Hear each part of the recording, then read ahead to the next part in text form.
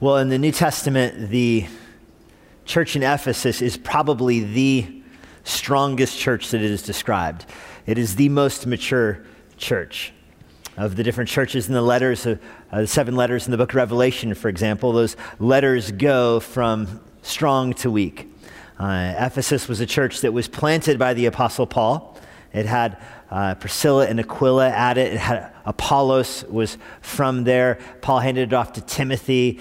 Church history tells us that John even spent time pastoring there, the disciple of love. More New Testament epistles are written to the church in Ephesus than any other church. They received not just Ephesus, but 1st and 2nd Timothy as well. They received tremendous encouragement from the book of Revelation, which called them to repent and return to their first love. Likely even 1st, 2nd, and 3rd John were all having their target audiences with the church in Ephesus. This was a remarkably strong and mature church. However, they did drift away from their first love. We find this out in the book of Revelation, chapter 2. What's very interesting in the book of Revelation is it says the church of Ephesus drifted away from their first love, likely because of a relentless attack from so-called apostles. That there were false apostles, false disciples that rose up and gravitated towards Ephesus and tried to lead the believers there away from Christ. So that's the history of the church at Ephesus. Started through a remarkable chain of events that we'll look at the next few weeks. The recipients of the book of Ephesians, which we'll study the next few years, likely. And then ultimately the recipients of the book of Revelation, calling them to, they were the first church to receive the book of Revelation, and calling them to repent and return back to their love of Jesus Christ.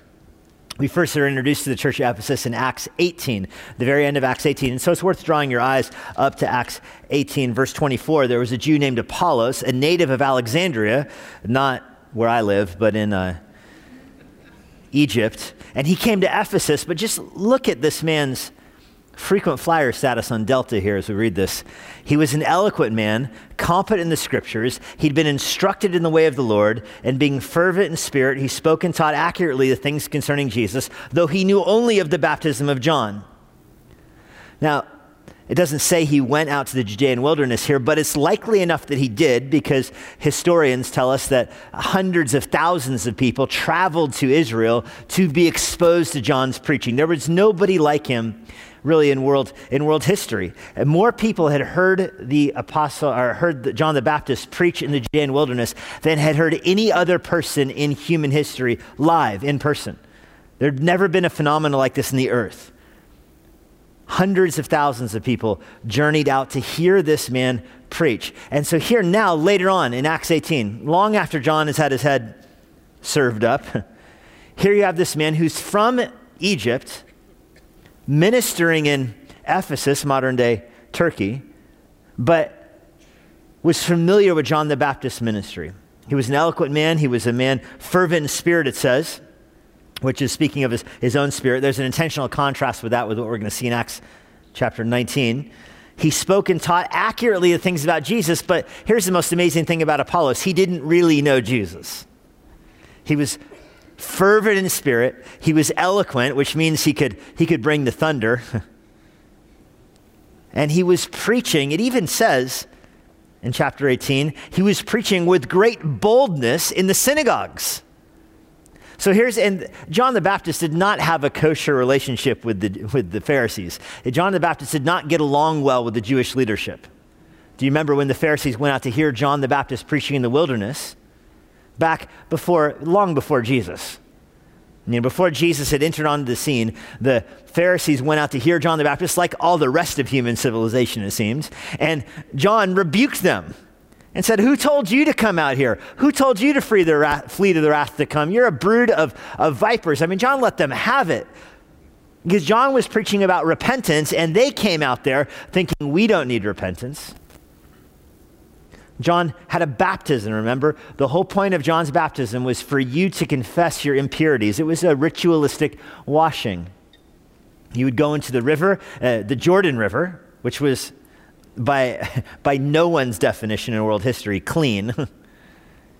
You would wash in the Jordan River, This is a pickup on Naaman, the Old Testament leper. Do you remember when he wanted to be healed? He was told to go wash in the River Jordan, and he was grossed out. He said, are you kidding me? We've got way better rivers than that in Syria. I don't need to go to the Jordan River. And his disciples pleaded with him, and so he went and did get baptized in the Jordan. His leprosy did go away. You jump forward to John the Baptist. The Pharisees are having the same attitude. They don't need to be purified. Under the Old Testament, if you were impure, if you touched something unclean, you had to bathe yourself and present yourself to a priest. You had to go 7 days with purity, then wash yourself with this ritual washing. In Jerusalem, they used the mikvahs because there wasn't a river big enough for you to, get down in. So they had baths put in for just such an occasion. John the Baptist didn't use the mikvahs. John the Baptist went out to a river and told you, because you're impure, come wash in this. It was horribly offensive to the Jews. It was essentially calling them to be like some Syrian leper from the Old Testament. It was a public proclamation that you are diseased, you're a sinner, and you need a heart change. That was John the Baptist's message. You can tell why the Pharisees did not approve of that message, because they did not teach that they needed a ritual purification. They taught that there was a form of righteousness that they could possess, and the following, adhering to their rules, would keep you from the uncleanliness that the Gentiles had. So that's the Pharisees' worldview. John the Baptist rebukes them. Here's this guy from Egypt who has made it out to John the Baptist, has been exposed to John's teaching. And there were two components to John's teaching. You're definitely going to need to understand both of these to understand Acts 19. John's teaching had two components. One, that you're a sinner and you need to repent. Two, that there's a Savior coming who will save you from your sins. He will fulfill the Old Testament prophecies. The Savior is on his way. John knew that he was the messenger sent by God to make straight paths for the Savior to come. The Old Testament closes with that prophecy that there will be someone sent by God to, what it means to make straight paths is to call people to repent. Sinners walk a crooked way. They weave this way and that way. And here comes John the Baptist who says, not just make your life better, but literally straighten yourself out. Which means repent. You're a sinner. You need to repent because the Savior is coming. Now, the significance of this is that John the Baptist was not preaching a different message than Christ. They were not on opposing teams. This is very difficult for people in Jesus' lifetime to figure out. Even in John 1, you get this sense of a little kind of contest between the disciples of John the Baptist and the disciples of Christ, who's baptizing more people. And John is so self-depreciating with this. He keeps telling people, I'm not even fit to untie Jesus' sandals. I hope his crowd grows. I hope people leave me and follow him, because John was pointing people to Jesus. And I think we understand that. We understand that John was calling people to repent and get ready for Christ. Now here comes Jesus. He's the fulfillment of John's preaching. The Jews had a very difficult time with this.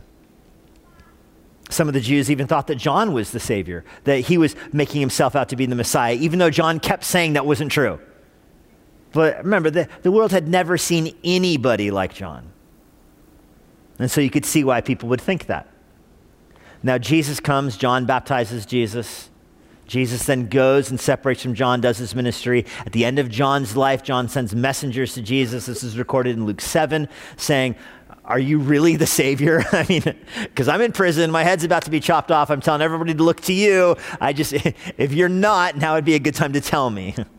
That's Luke 7. And Jesus, heals the sick and raises the dead and gives sight to the blind and tells John the Baptist's disciples, go back to him and tell him what you just saw. That should give him confidence to be martyred, which he needed. Meanwhile, though, disciples of John the Baptist have scattered everywhere. They're out in the world, and they are calling people to do two things: to repent from their sins and to look for the Savior. Now fast forward, years after Jesus' death, resurrection, and ascension, you find one of these disciples, Apollos, in Ephesus, which is a Roman city with a thriving synagogue, also a thriving Greek tradition there. Greek scholars are there. It's a Roman city, but there's a history of Greek scholarship and Greek philosophers there. It's a very vibrant intellectual city. In that place is Apollos from Alexandria, Egypt, preaching to people about the baptism of John, calling them to repent, and speaking with such boldness about Jesus Christ, whom he doesn't know anything about. All he knows about Jesus is that John said, look for him. That's all he's got. And so now imagine Priscilla and Aquila rolling up here into church. It's actually the synagogue place where they're preaching and hearing this guy bringing the thunder about Jesus, but you can tell, I don't know, maybe you got that impression sometimes. You hear somebody speaking very powerfully and eloquently, but you have a sneaking suspicion they don't know exactly what they're talking about. Picture some of your work meetings if you need a context for that. Like, that guy's on fire, but he does not know what he's talking. It's like he read the report in the elevator on the way up here and he's trying to make up for it by yelling. And Priscilla and Aquila got that impression about Apollos. Man, this guy has convictions. I don't know if he actually knows Jesus. And so they take him aside and and he believes in Christ. And now he goes away even more of a preacher than he was before. So that's happening in the white spaces, the end of chapter 18. He's going off to Corinth, is where he's headed, chapter 19, verse 1. When Apollos, the newly instructed, is on his way to Corinth, Paul passed through the inland country, chapter 19, verse 1. It just gives you that detail, the inland country, to let you know that he and Apollos didn't cross paths, strangely enough. They should have if you look at a map, but there's a shipping route, a trade route, and the overland route, and Paul apparently takes the overland route. It says in verse 1, there's still a detail to let you know why he didn't meet Apollos. And he also comes to Ephesus. So now the Apostle Paul rolls into Ephesus. What Ephesus has had so far in terms of Christian witness has been Apollos, who didn't even know Jesus, but preaching with lots of boldness, lots of conviction, telling everybody they're sinners, telling them to repent and make way for the Savior. That's likely the content of Apollos' message. Paul comes in there a few months later, a few weeks later, we don't really know how long, and there he found some disciples. And when it says he found some disciples, what disciples of whom? These are not Christian disciples, because we're going to see in a second, they also don't know Jesus. In fact, they don't know the Holy Spirit. They don't know Christ. What kind of disciples are they? It seems, the reason I rolled in from 18 to 19 here is that it seems like they're disciples of John the Baptist. That would make the most sense of this. They've been taught by John, which does not mean that they're not saved, I don't think. I mean, if these people were to have died at that moment, and I believe they would have gone to heaven because they have faith in the coming Savior. That's the whole point of this. I know there's a different view out there that says that they're not saved, that they would have been lost if they died. And this is kind of hypothetical questions. They're always tricky because they don't die. They're here in Acts 19, so we know what happens to them. But what if? I think they're meant to stand in here, and this is important to understand this passage, I think. They're meant to stand in here as kind of the closing of the Old Testament era. These are people that really did believe the Old Testament scriptures. They really did believe in the coming Savior. They really did believe in repentance of sins. And they knew that even though they're washed by John the Baptist, even though they were cleansed for the repentance of sins, that they needed the Savior to come. They needed the new covenant. That's what they're waiting for. They're waiting for the new covenant. This is something that every Old Testament saint knows. Old Testament saints were acutely aware that they were not members of the new covenant, that not all Israel is Israel, as Paul says in Romans chapter 9. A key verse for this is Jeremiah 31. And let me just read it for you. Jeremiah 31, verse 31. Behold, the days are coming, declares Yahweh, when I will make a new covenant with the house of Israel and the house of Judah. It will not be like the covenant I made with their fathers when I took them out of Egypt, because they broke that covenant, even though I was their husband, declares Yahweh. This covenant I will make with Israel. I will put my law within them. I will write it on their hearts. So that's the new covenant. I will be their God. They will be my people. Old Testament saints understand, how does God write his law on your heart? He does so through the indwelling of the Holy Spirit. So this is like Old Testament soteriology 101. If you're an Old Testament saint, you're looking forward to the Savior coming to die and make atonement for your sins, to be your substitute, and for the Holy Spirit to seal you. That's the Old Covenant. So here in Ephesus, Acts 19, verse 1, the middle there are some disciples of John the Baptist. They believed all that. Paul finds them, and he said to them, verse 2, Did you receive the Holy Spirit when you believed? This should remind you of the conversation Priscilla and Aquila had with Apollos, probably in the same plot of grounds just a few weeks earlier. And you hear these people speaking, and you're like, man, these guys can preach. But again, do they know Jesus? And so Paul asks them, just a question, guys. I don't know how to ask it. And maybe you've had this before. I was even talking to someone today who said one of his coworkers just started changing his speech around him recently and started speaking a little bit differently, and he's trying to figure out what's going on. So finally he just asked him, hey, are you saved now? The guy's like, yeah, I didn't know how to say it. But eventually you just got to man up and ask the question, right? Like, hey, are you saved? I'm getting mixed signals here. That's what Paul does here. Hey, are you saved? Well, what's the way to ask, are you saved? This is what he comes up with. Did you receive the Holy Spirit? Jesus makes this clear in Matthew 28 that everyone who's saved should be baptized in the name of the Father and the Son and the Holy Spirit. This is how the church started back in Acts chapter 2. When they confessed their sins, they believed in Christ, the Holy Spirit descended upon them in a visible way with the tongues of fire. They spoke in strange languages, they prophesied. Peter even said, you're prophesying to fulfill what Joel said in Joel chapter 2, and you should all be baptized for the forgiveness of your sins. And so that's what Paul's asking here. He's asking, hey, are you guys saved? Did what's happened to people when they come to Christ, did it happen to you? That's a very good question. By the way, the phrase disciples, there are some that try to make this mean, especially in the charismatic movement, charismatics and Pentecostals take this passage to mean these people were Christians. They just needed a second or a third or a fourth or 19th baptism to be filled with the Spirit. And I used to work at a church that taught that this chapter was teaching that the ongoing being baptized with the Spirit, that you need to be baptized with the Spirit before any work of, substance in Christian ministry. You're going to go on a short-term mission trip, you're going to do VBS, you're going to lead music on Sunday, you need to have people lay hands on you and pray that the Holy Spirit would fill you, because look at Acts 19, the Holy Spirit comes to you after you're a Christian. You know that's because it says they were disciples here.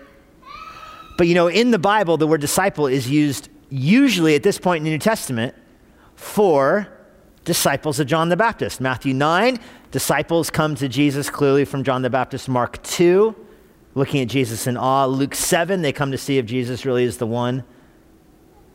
Remember, they believed that sin was bad, that repentance was good, and they believed in the coming Savior. So, they're disciples of John the Baptist. Paul asked them, did you receive the Holy Spirit when you believed? They said something outrageous. No, we haven't even heard that there is a Holy Spirit. Which is a very interesting line, isn't it? I didn't even know there was a Holy Spirit.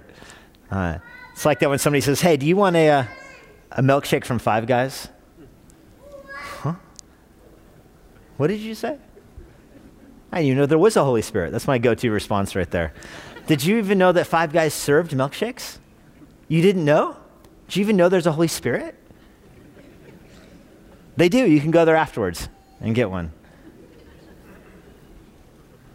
That's this kind of conversation here. Hey, did you get the Holy Spirit when you were saved? Like, we didn't even know there was a Holy Spirit. Now, did they know there's a Holy Spirit? Obviously, they know there's a Holy Spirit. The Holy Spirit has a strong presence in the Old Testament. Psalm 51, verse 11, David says, please don't take your Holy Spirit from me in a prayer to God. Isaiah 63, verse 10 says that Israel had rebelled and grieved the Holy Spirit. This is a typical Old Testament statement. There's clearly a Holy Spirit. That's the whole point of the New Covenant. A John the Baptist disciple obviously knows there's a Holy Spirit. This is Genesis chapter 1. The Spirit of God hovered on the face of creation, okay? The Holy Spirit was not a New Testament invention. He didn't enter the stage in Acts chapter 2. At the very least, he's descending upon Jesus like a dove, and you have the whole triune ministry of God at the baptism of Christ to say nothing of all of the Old Testament. Obviously, a John the Baptist disciple knows that there's a Holy Spirit. What he means by this, I think, is it's the New Covenant prophecy. Remember, when the Savior comes, the new covenant will be inaugurated. The Word of God will be written on people's hearts. That's what they're waiting for. That's what John the Baptist was waiting for. That's what the disciples of John were waiting for. And here comes Paul, who says, did you receive the Holy Spirit? And they said, we didn't even know this happened yet. But the new covenant's here, and no one told me? How can it be? How can it be? We're getting out of church few minutes early next Sunday. Told you Awana ends at 6:30. We are not ending, by the way, early for the Super Bowl. That's not why evening service is ending early.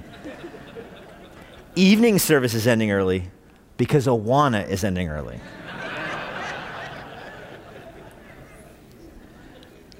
You could offer me $100 right now or $1,000. Money is not the issue here. I would not be able to tell you who's playing in the Super Bowl.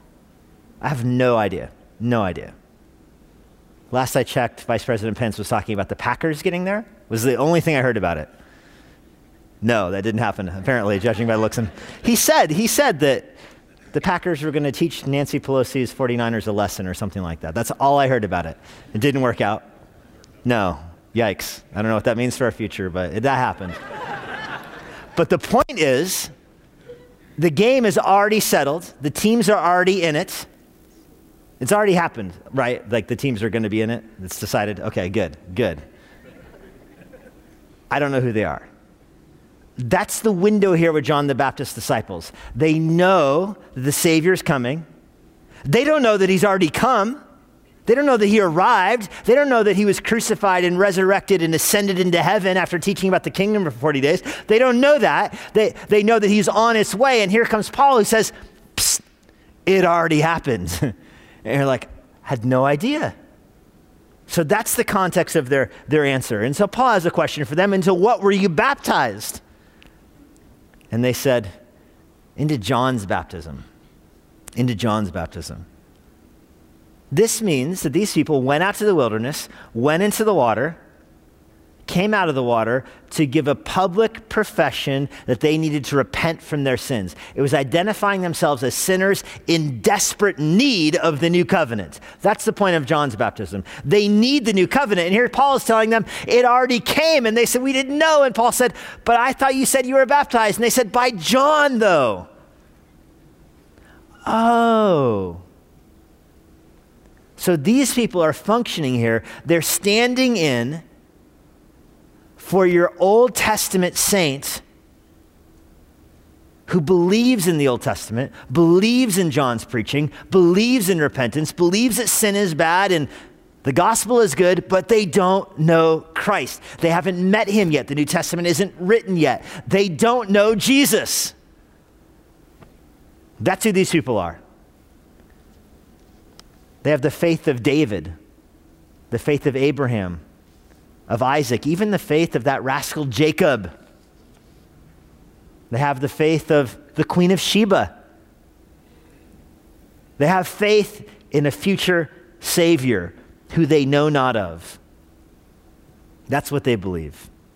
So Paul tells them, verse 4, John baptized with the baptism of repentance, telling people to believe in the one who was to come after him, that is, Jesus. So what's fascinating here, what was Paul's first question? Did you receive the Holy Spirit? And they said, we didn't even know there was a Holy Spirit. So what does Paul respond with? A lesson in the Trinity? Does he draw a triangle? Does he take an egg? A 3-leaf clover?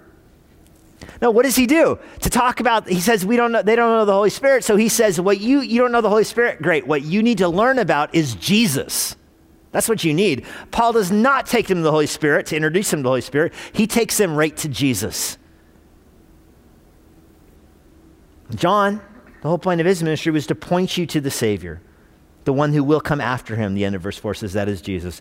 On hearing this, they were baptized in the name of the Lord Jesus. Now, there's a debate about people who look at this verse and say, that means you should be baptized in the name of Jesus, or that means, Matthew 28, you should be baptized in the name of the Father, Son, and the Holy Spirit. I have even seen people in Pentecostal churches that will be baptized twice.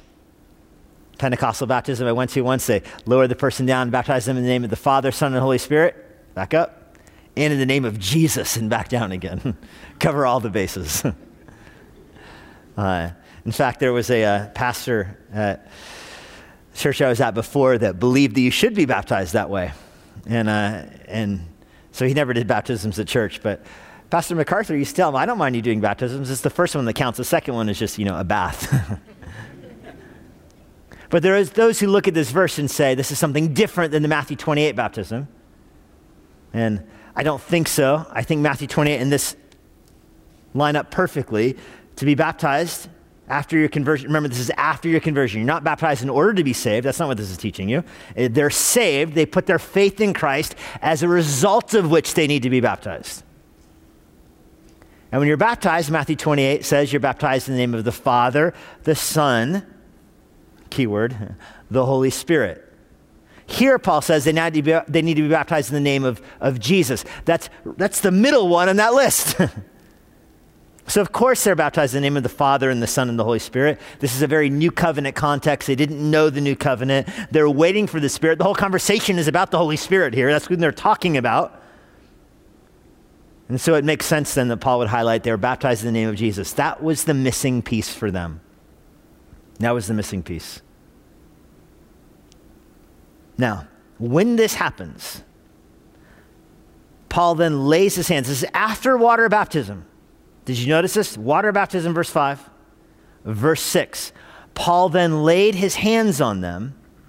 The Holy Spirit came on them, and they began speaking in tongues and prophesying. There are 12 of them in all. So there's a group of 12 get saved, and then the Holy Spirit falls on them in visible ways, and they start speaking in tongues and prophesying. Now, I'm sure you know some of the controversy with this. Again, in the charismatic Pentecostal world, this is taught to be normative. Your normal baptism, your normal conversion experience should have this go alongside of it. You should speak in tongues. This is the difference between the charismatics and the Pentecostals, by the way, if you don't know the difference. The charismatics would teach the importance of an ongoing filling of the Spirit, that you can be filled with the Spirit multiple times. A sign of being filled in the Spirit would be speaking in tongues. A sign would be prophesying. A sign would be casting out demons. Lots of different signs. Pentecostals, on the other hand, would take a more strict view that a Spirit baptism is a one-time thing, that you can be filled over and over again, but it's a one-time Spirit baptism. That's the key one. And the result of it is going to be speaking in tongues. So if you have not spoken in tongues, you are not converted. And both groups looked at this passage. And so what do you do when you get to this passage? Do you read this and you say, whoa, I didn't speak in tongues when I got saved. No fire from heaven fell on my head. I didn't start prophesying. What's going on here? Well, this same scene has played itself out over and over again in the book of Acts. So I think it's helpful to zoom out and see the big picture. Acts 19 is not in a vacuum here. The first time you see this is Acts 1, verse 5, when Jesus declares to them that John baptized with water, but you will be baptized with the Holy Spirit not many days from now. So they know that they are going to have the Holy Spirit fall on them. Acts 1, verse 16, which lets you know the disciples of Christ, by the way, when Jesus ascended, had not yet been baptized with the Holy Spirit. So, were Old Testament saints sealed with the Spirit? The answer is no. The answer is no. Old Testament saints were regenerate. They were born again. We know this because Jesus tells Nicodemus, you're a teacher of Israel and you don't know the importance of being born again. Obviously, Old Testament believers had to be born again. There's no other way to be saved than to be born again.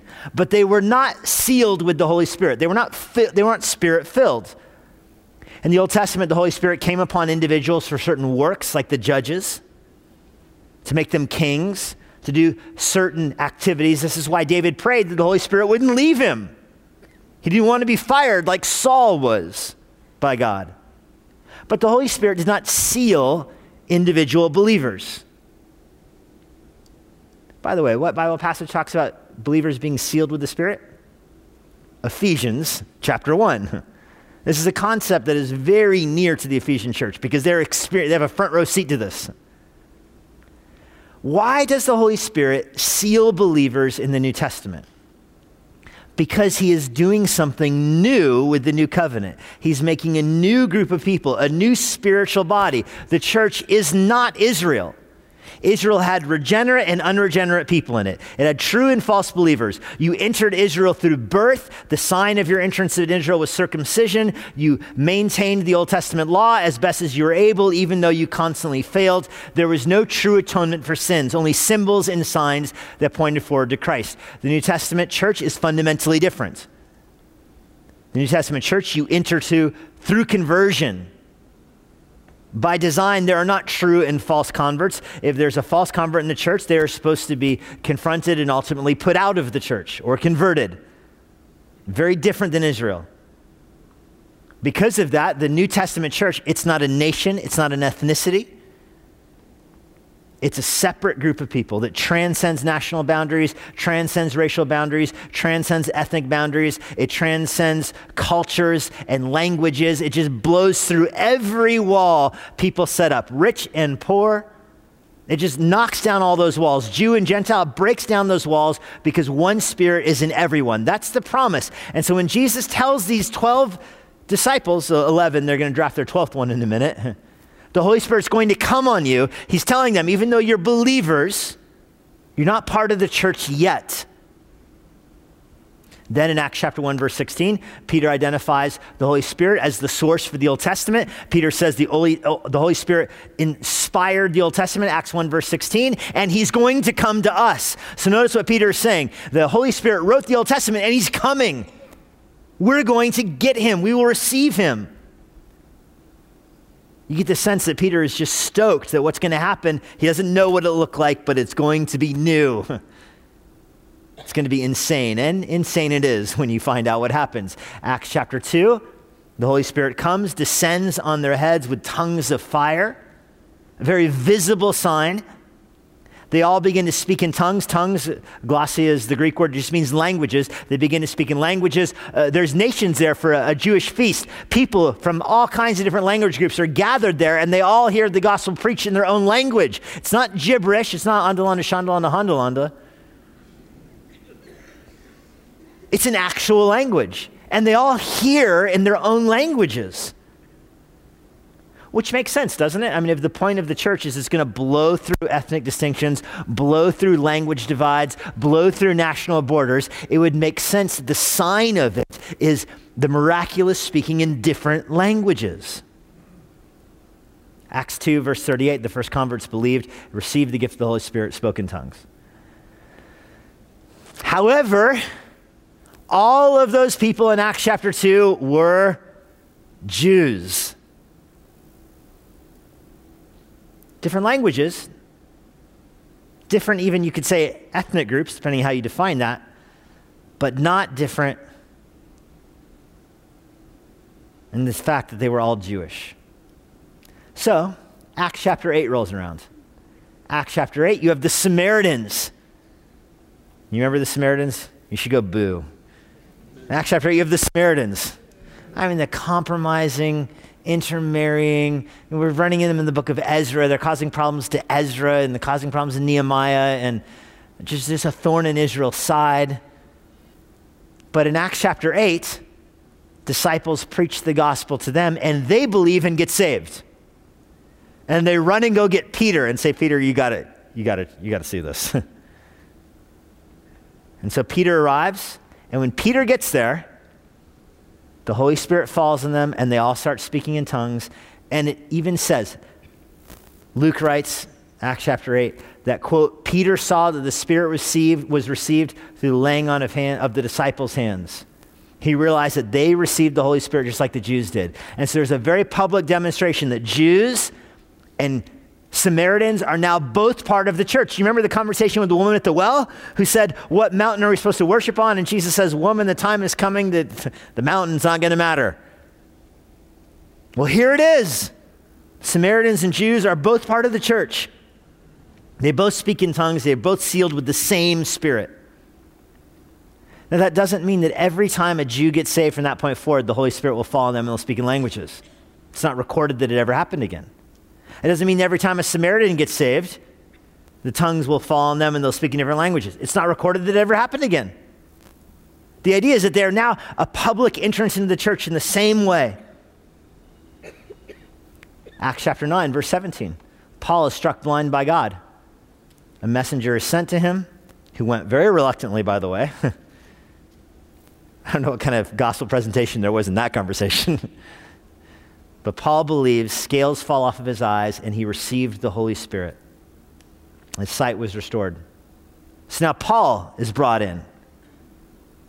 Acts chapter 10, Gentiles in Caesarea. Caesarea is a port. It's the Jewish port. It's how the Jews, the nation of Israel and the Roman Empire, connected to the rest of the world. Any commerce to Rome or to Corinth or Ephesus is probably going to go through the port in Caesarea. It was named after Caesar. It was the international capital of Israel. Jerusalem was not the international capital of Israel. Jerusalem was the capital of the Jews.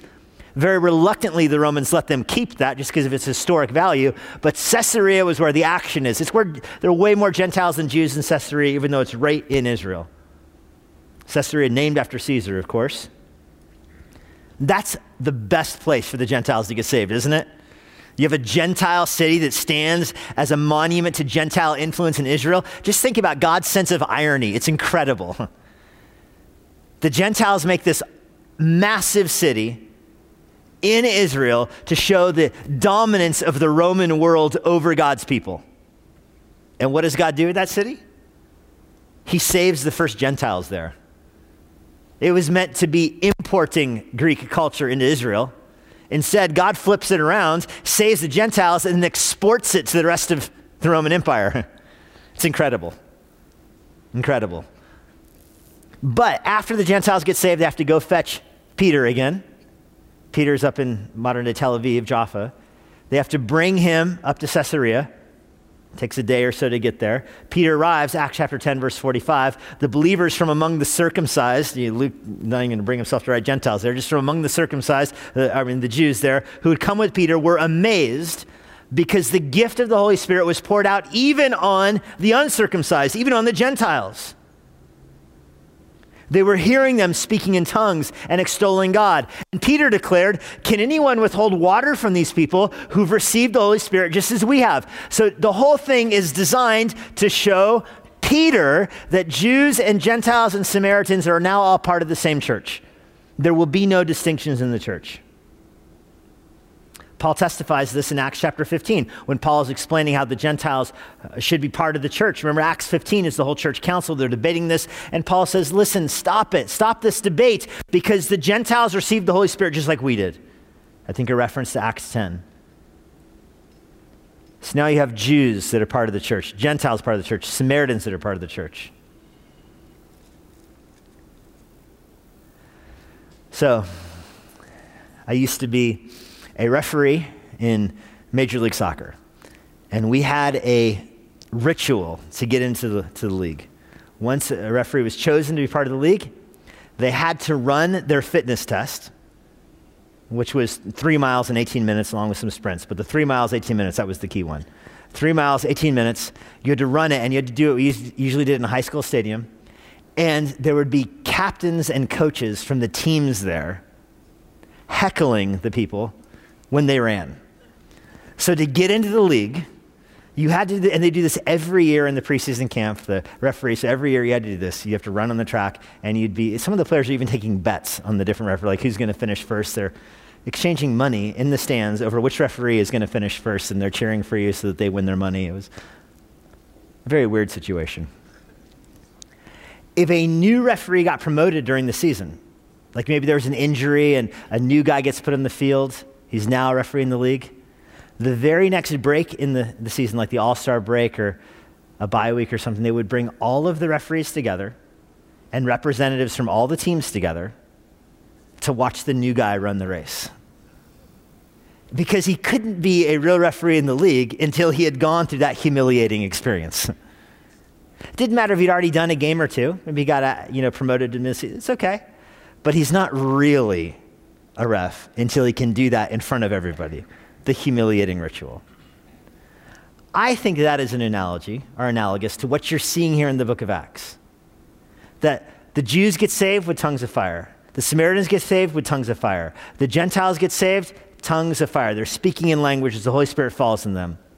They were saved 48 hours earlier, but they weren't really treated as part of the church until this happened, and now there's no more excuses. Is there any group of people left in the whole wide world now that you don't know if they should be part of the church? We've seen Jews added, we've seen Gentiles added, we've seen Samaritans added. Is there any other group of people anywhere in the world? And the answer is yes. There's one group we've missed so far. Who is that group? John the Baptist's disciples. Old Testament saints. What about them? What happens to their faith? What about somebody who believes the Old Testament, believes in the coming Savior, but just doesn't know about Jesus yet? Are they saved? Yes. Are they part of the church? Not yet. And then Paul finds them in Acts 19, runs into them in Acts 19, preaches the gospel to them in Acts 19, and the Holy Spirit falls on them, and they speak in tongues and prophesy, just like everybody else. Now they're part of the church. The technical theological phrase for this is a dispensational time warp. This closes the dispensational time warp. Here were Old Testament saints in the New Testament era who have now gotten saved. It closes out that chapter of history. From Acts 19 forward, there's no more. Listen, this should end the whole argument about, is a believing Jew today who's not a Christian, like they don't believe in Jesus, but they believe the Old Testament, are they going to heaven? The answer is no. Acts 19 ends that conversation. There is no such thing anymore. Now, if you believe in the God of Abraham, Isaac, and Jacob, you had better believe in Jesus Christ because he is that God incarnate. There's no salvation outside of being regenerate and sealed into the church now. That's what Acts 19 closes out. That's what Ephesus stands for. From this time forward, listen, it's not a coincidence that Ephesus is the most mature church in the New Testament. Not a coincidence. It is the place where the church was brought to maturity. This is why Ephesians 3 even writes about this. And into Ephesians 4, about how the church used to be immature, tossed to and fro, but then God blessed them with pastors and teachers and evangelists to bring the body to maturity. It happened in Ephesus. The Old Testament era was closed out in Ephesus. And this is the era where the church in its maturity was inaugurated. And by the way, this might interest you. This is the final reference to the gift of tongues in the book of Acts.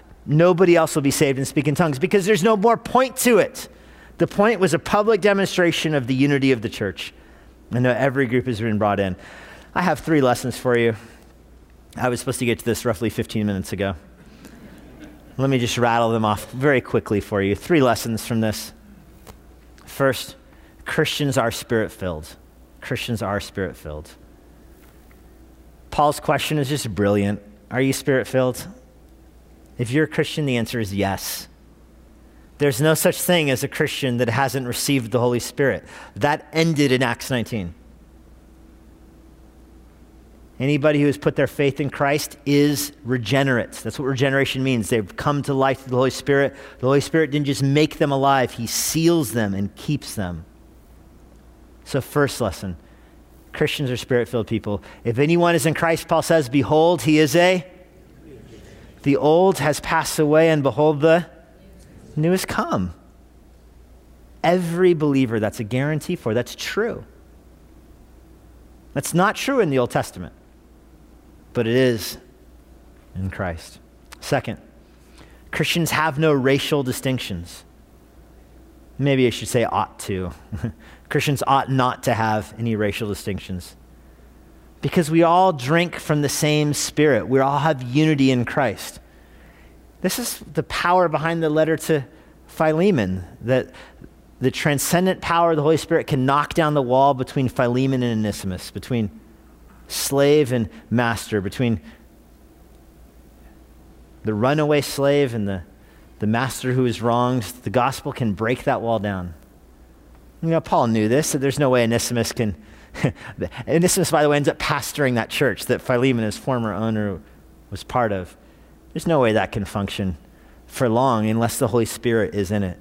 And you recognize a genuine, transcendent power in the Holy Spirit. 1 Corinthians 12, verse 13, in one Spirit we're all baptized into one body. Jews, Greeks, slaves, free, we all drink from one Spirit. We all drink from one Spirit. In the church, there ought not be racial distinctions. There ought not be class distinctions. Obviously, we're creatures of our society. Obviously, we're creatures of the prejudice and the the sinfulness of our own society. We're fish that are wet, and it's hard to tell sometimes. But this is an ought to be. There ought not be those distinctions in the church because the Holy Spirit unites us all. We're going to get to this in the book of Ephesians. A main point in the book of Ephesians is that the dividing wall between Jew and Gentile is torn down. And third principle from this, that the church begins in Acts. The church begins in the book of Acts. Acts chapter 2. The church is not Israel. The church is not even in the sense spiritual Israel. We're spiritual children of Abraham because we have faith in Abraham's God, but the church is new. It begins in Acts chapter 2. It begins with the sealing of the Holy Spirit. It begins with the gift of tongues and languages that people could hear, a very visible demonstration of God transcending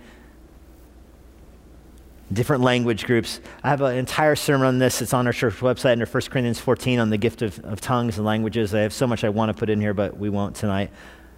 But I've preached a sermon on this. It's on our website, 1 Corinthians 14, about the gift of tongues. Anyway, the church is not Israel. This is huge for understanding the Bible, huge for understanding the New Covenant, huge for understanding why there's elders and deacons in the New Testament and not elders and deacons in the Old Testament. No deacons in the Old Testament, no elders in that sense. The priests served in the temple. We serve in the church. Ephesus then functions as the model of the mature church. It even functions that way all the way in the book of Revelation. Not the perfect church. Not the perfect church. They've left their first love. They must repent, just like we must as well. But praise be to God that he builds his church with the transcendent power of the Holy Spirit. Lord, we're thankful that your Spirit dwells in our hearts and makes no distinction between persons except through faith. We echo Paul's words that we purpose in our minds not to see people in classes, not to divide the world, except through Christ. We see the world, we encounter those who are in Christ and those who are out of Christ. That is it, God. So give us the courage to see that. Give us the courage to see the transcendent power of faith in the lives of people. We're so thankful for the faith that binds us together, the Spirit who builds the church. He is the one who builds our church. The church is indeed spiritual. It belongs to the Holy Spirit. We are his. He gifts us. He equips us. He seals us. He baptizes us. We're thankful for these promises. In Jesus' name we pray. Amen. Thank you for being with us today. And now, a parting word from Pastor Jesse. If you have any questions about what you heard today, or if you want to learn more about what it means to follow Christ, please visit our church website, emmanuelbible.church. If you're not a member of a local church and you live in the Washington, D.C. area, we'd love to have you worship with us here at Emmanuel. I hope to personally meet you this Sunday after our service. But no matter where you live, it's our hope that everyone who uses this resource is involved in their own local church. Now may God bless you this week as you seek Jesus constantly, serve the Lord faithfully, and share the gospel boldly.